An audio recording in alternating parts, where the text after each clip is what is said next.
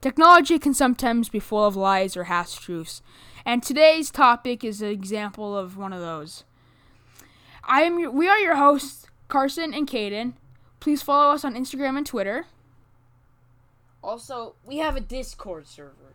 I don't know why you guys haven't joined the Discord server yet, because it's been up for quite some time, and I'm very disappointed that you guys haven't joined. Yeah, seriously, go join our Discord. But we also accept sponsorships, so please DM us on Instagram to learn more about that. Because, Anchor hasn't been paying so well, so we rely on your donations and sponsorships. It means a lot considering that we pay for everything that goes into this podcast, including our laptops, microphones, and the technology that we sometimes do reviews on, software, and everything in between. But with that out of the way, let's get into the episode.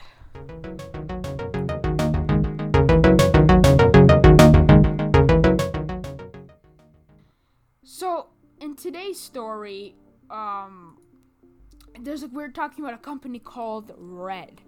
Now, that's the most original name I've ever heard, Carson. Red. It's great. Yep, great name. But Red is a camera company that makes high-quality film cameras for major studios and rich hobbies. What's up, Carson? Caden, I'm sorry to interrupt you, but I just realized our mics say blue on them. Oh no, They're that's true. Oh man. Oh man. No. All right, I'm sorry, guys. We're quitting. I'm sorry. I can't handle this. Actually, no. This is Caden and Carson signing off. Oh man, it's time to go. It's time to go shop for new microphones on Amazon, Carson. It's new mic time. Yep. But sounds good. Red was recently caught in a scandal which involved their Red Minimag SSDs for their cameras. Now, Carson, what do you think one of these SSDs costs? How much storage do they have on them? Well, there's two sizes. There's 480 gigabytes and 960 gigabytes. Guessing the 960 gigabyte is like maybe $500. Try $2,300 for an SSD. Oh no! I know. Major scam, right? Alerts going off. Yes. And rightfully so. Because people have been taking apart these special SSDs and finding out that, they're normal. They're a normal SSD. You take apart the enclosure, and it's a normal SSD that you can buy for maybe $50 at this point. Oh my gosh! And they strap like their own proprietary connector onto it. You're so buying it's just like the their own logo. proprietary connector, so that the camera can read off of it. Yeah, that's it. That's it.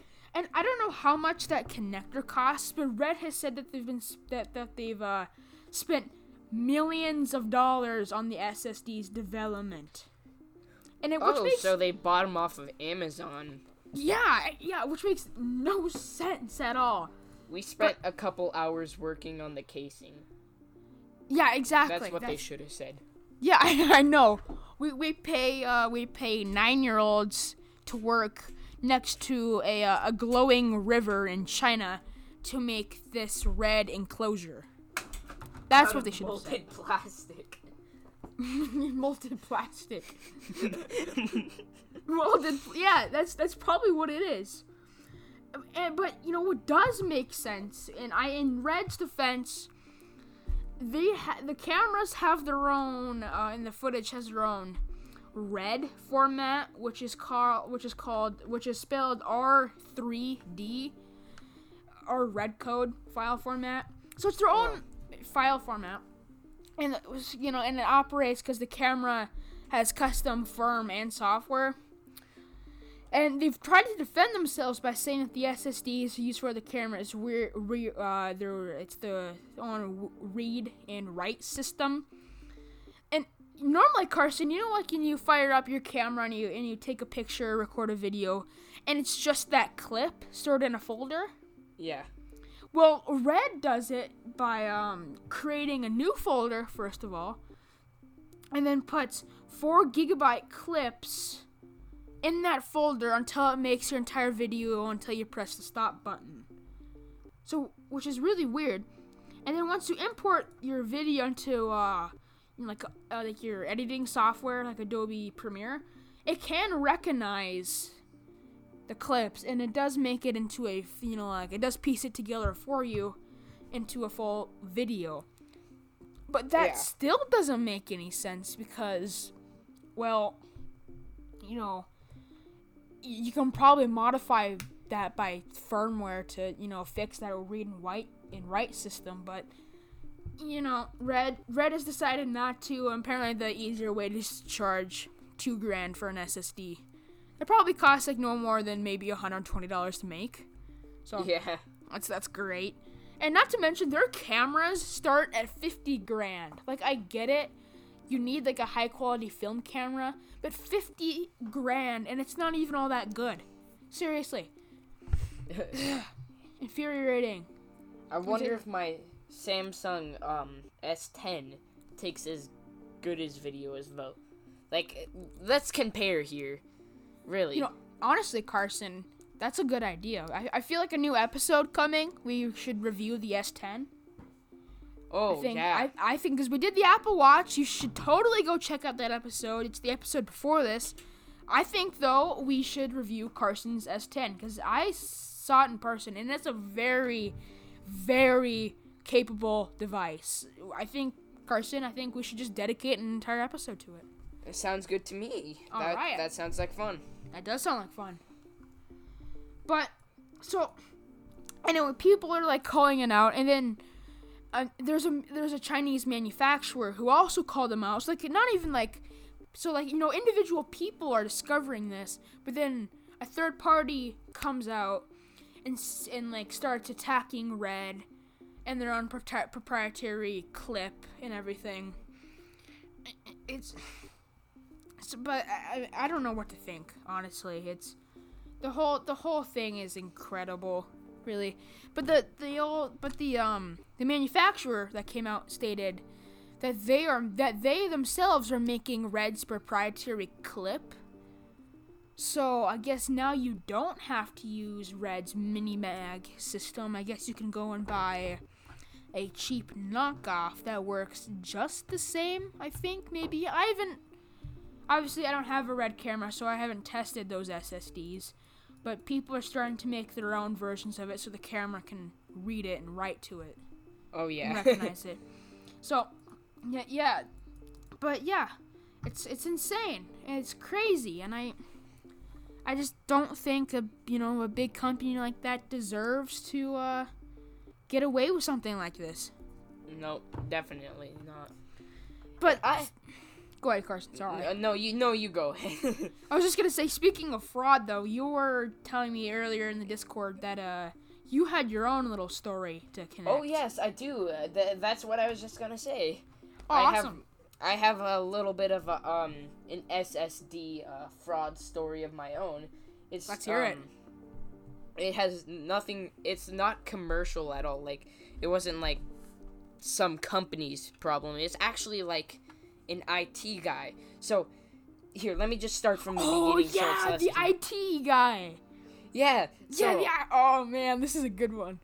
But, it's this little 5th grade Carson, playing, like, some first-person shooter on my mom's laptop. Oh, yeah.